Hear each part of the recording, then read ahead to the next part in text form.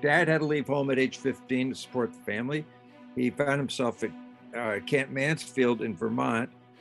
As a 15-year-old, 3 years under the required age, he forged a birth certificate to get in.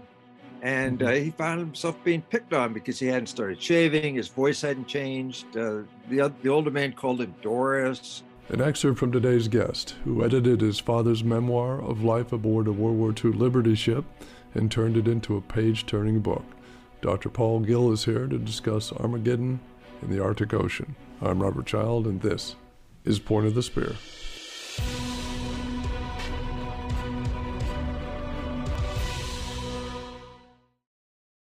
Today's guest attended the University of Notre Dame and the University of Alabama School of Medicine. He practiced emergency medicine for 35 years and was a freelance medical writer for many of those years. His articles appeared in many outdoor magazines, and his books, The Ragged Mountain Press Guide to Wilderness Medicine and First Aid, and the Onboard Medical Handbook, were published by McGraw-Hill. His current book is called Armageddon in the Arctic Ocean, and Dr. Paul Gill joins us now. Paul, welcome to the show. Thank you for inviting me, Rob. I've been looking forward to it. I have as well. Now, before we get into the story, the catalyst for your book was an unfulfilled promise you made to your father. I thought that was interesting. Can you tell us about that? Yes, an unfulfilled promise, an unexpected request by my dad as he was near death in the year 2000. He was dying of lung cancer.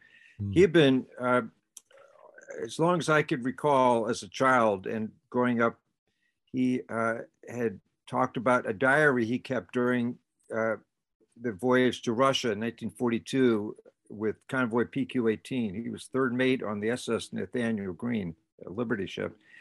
And every once in a while, he'd talk about the fact that he was going to write a book. It was going to be entitled Red Waters. He was going to talk about the terrible combat that he experienced, as well as his experience with communist Stalinist Russia.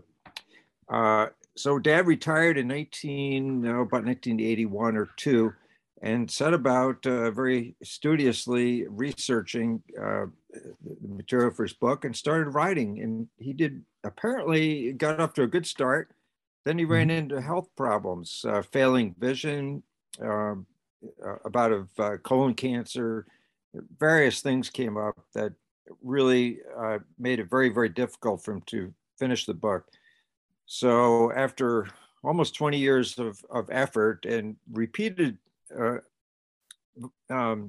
efforts on my part to help him, because I've done some freelance magazine writing and published a couple of books on medical topics. I felt I could lend him a hand, but he was a very proud man, and this was his book, his project, and thank you, but no, I'll do it.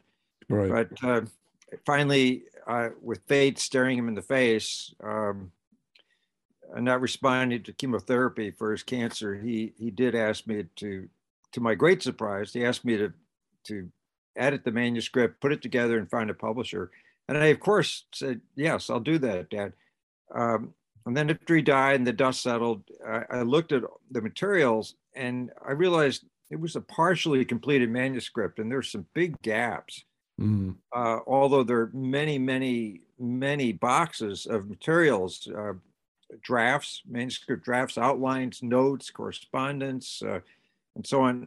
I thought, all right, well, I've got to do this someday, but when I retire, I'll do it.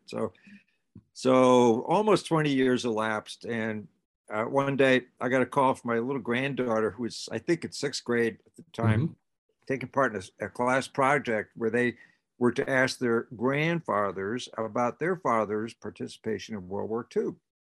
So I sat down and boy, it just flowed.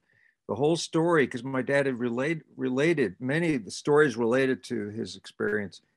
And by the end of the 20 or 30 minutes, speaking with Natalie, I realized I have to do this. If I don't do it, nobody will do it. I had all the material. My dad had never really confided in my sisters. So I did. I got started and I realized that the quality of the writing, at least in the initial chapters, was excellent. And the chapter on the the convoy battle was absolutely excellent. It just needed light editing. Some of the other chapters needed actually to be woven together. Notes and everything had to be woven together. But I was able to pick up on his style and his pace, and I think it turned out pretty well. It did, definitely. Now, before we get into his story, could you tell our listeners briefly what Liberty ships were and in World War II, and what was their mission? Yeah, well, you listeners know very well that the U.S. entered the war after we were attacked by the Japanese at Pearl Harbor. The Brits have been in the war for a couple of years by the point, and had lost a lot of shipping. As an island nation, they're very dependent on imports, and especially in the midst of war, imports of war material, as well as food and so on. They lost a lot of ships to the U-boat menace, and right. President Roosevelt got together with the Brits, and they decided they needed to come up with a crash building program. The Brits had a design in mind that they felt would be suitable. It was they were called Liberty ships. The Americans gave them that name. They're about 400 feet long, about 27 feet in beam. They were slow. They had steam propulsion and could do a maximum of about 11 knots. But the advantage to this design was that it was a very simple design, and they elected to use a modular format where they would weld sections of the hull and then bring them together and weld them. No rivets, or very few rivets. Customarily, a ship would be riveted. They felt we can do this much faster with less skilled labor if we just use welds. And they also, thanks to Henry Kaiser, shipbuilding went to assembly line mode. And Henry Kaiser was well known. I think he was involved in the aluminum business initially, but he was kind of a brilliant man who just knew how to amp up industrial production. By the end of the war, the U.S. had produced 2,710 of these Liberty ships. Wow. By the way, the Nathaniel Greene was number 3. It was built in North Carolina, and launched, was actually, it was laid down before the war started, and was actually brought into service in April of 1942, before the U.S. had really become involved at all, except as far as convoy activity. Yeah. Now, getting to your father's story in your research about his youth, were there things that you discovered, events or things in his character you discovered that prepared him for the challenges of war? Yes, Rob. Fundamentally, it was a matter of culture. Nowadays there seems to be a lot of talk about culture, particularly in the athletic sense, that a team takes on a football team takes on a certain culture where they toughness is expected, and putting the team first, and so on and so forth. And that was very much the case in my father's family growing up. His father had gone to sea in schooners starting at age 13. He actually fished off the Grand Banks for 3 years to support his family starting at age 13, and then spent almost 2 more decades in some of the big coal schooners that went back and forth between New England and Chesapeake Bay ports hauling coal. Wow. He was a real tough father. I remember him very well as a very loving, kindly grandfather, but he was a taskmaster, and he really, there were 6 boys and 1 girl in the family. Those boys were, I knew them all. They were a bunch of tough kids, and they grew up in a very tough section of Boston, virtually an Irish ghetto, and it was tough during the Depression era. So the culture within the family, within the community was tough. And Dad had to leave home at age 15 to support the family. He found himself at Camp Mansfield in Vermont as a 15-year-old, 3 years under the required age.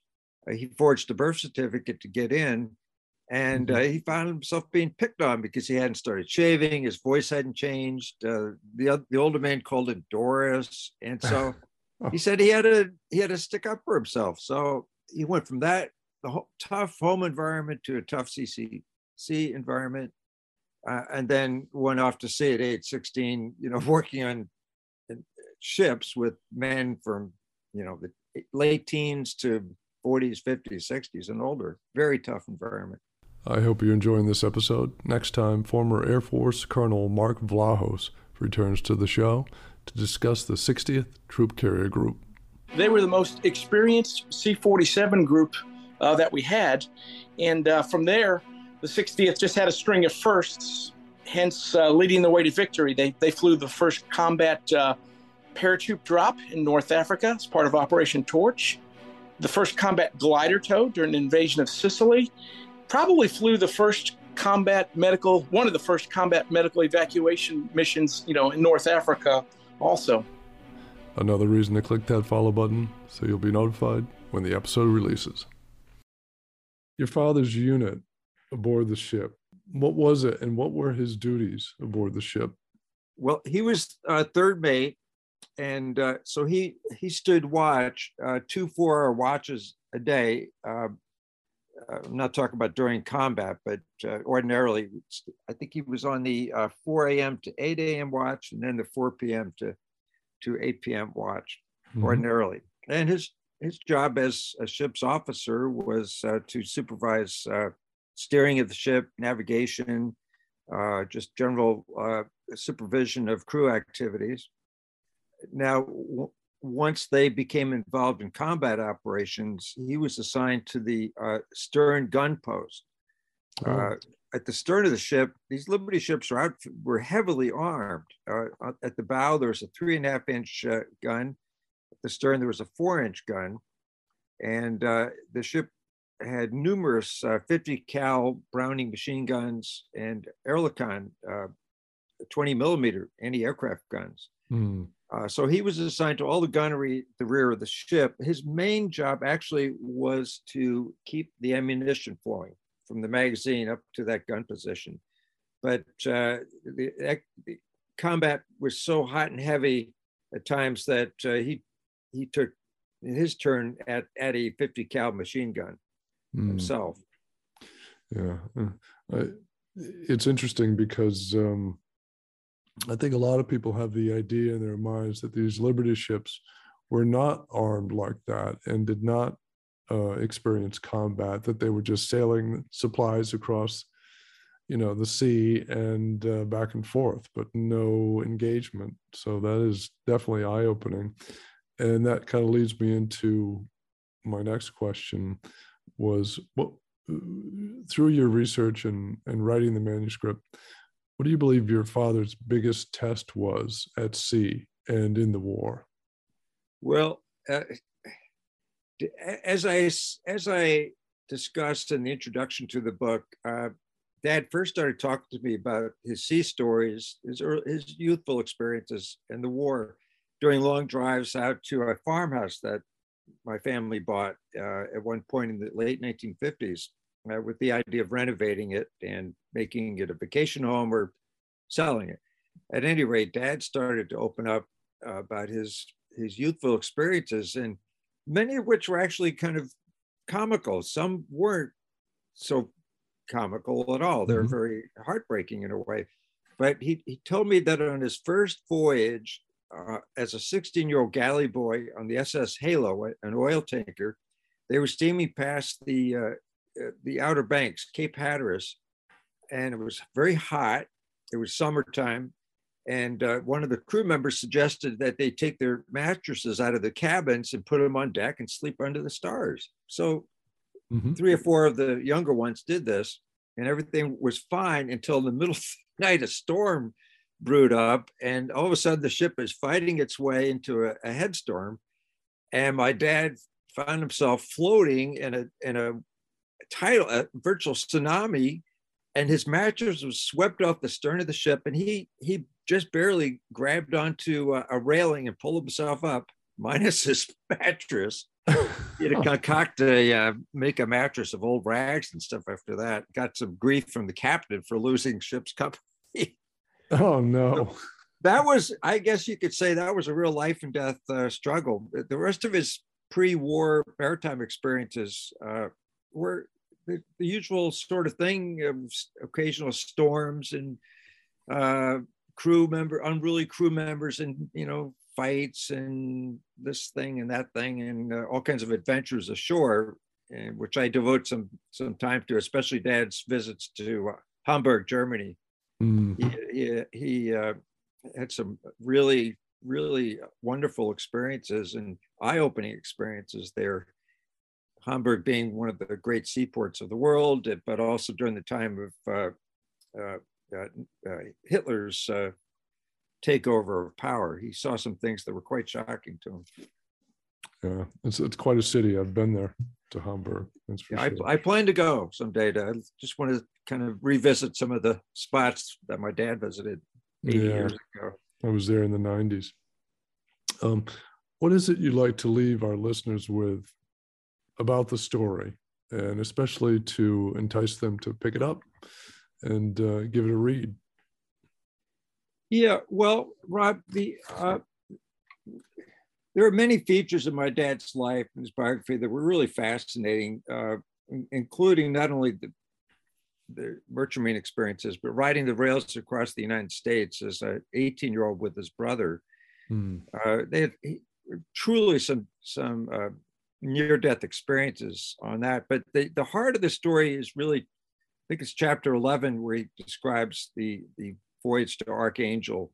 It was after the voyage was completed, the Royal Navy said it was the biggest battle, at least to that point, of World War II, the biggest convoy battle. You have to remember, Stalingrad was shaping up as a real pivotal battle at that time, and the convoy was bringing all kinds of war material the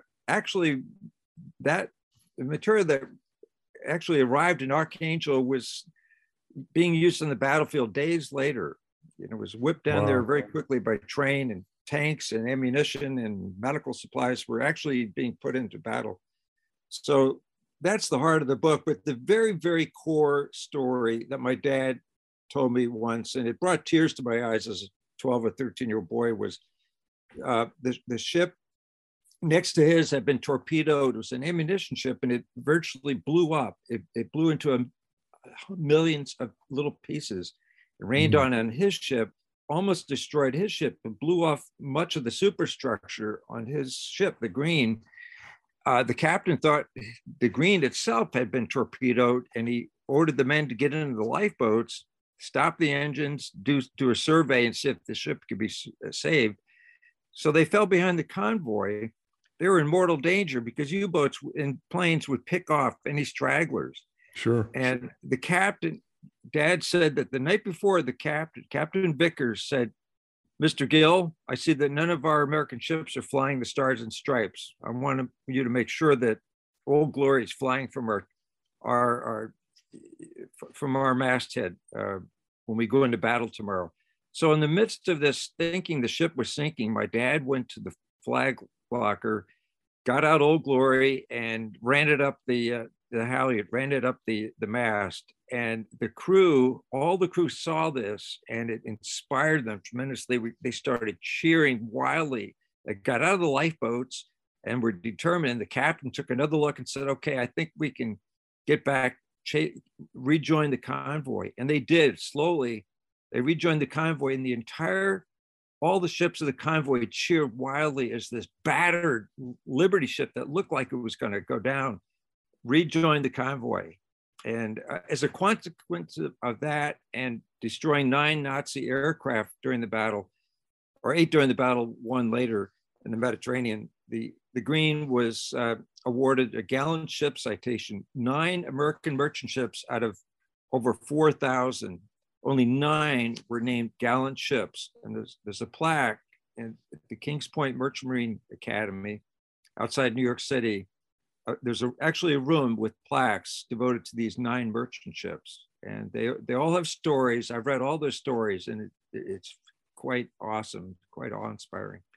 And that's an awe-inspiring story. You painted the picture vividly. Thank you. The book is called Armageddon in the Arctic Ocean. Paul, thank you so much for coming on the show today. This has been great. It's been my pleasure, Rob. Thank you very much. That's it for this episode. Thank you so much for joining me. Next time, former Air Force Colonel Mark Vlahos returns to the show to discuss his new book on the 60th Troop Carrier Group. They were the most experienced C-47 group that we had. And from there, the 60th just had a string of firsts, hence leading the way to victory. They flew the first combat paratroop drop in North Africa as part of Operation Torch, the first combat glider tow during the invasion of Sicily, probably flew the first one of the first combat medical evacuation missions, in North Africa also. Another reason to click that follow button to be notified when the episode releases.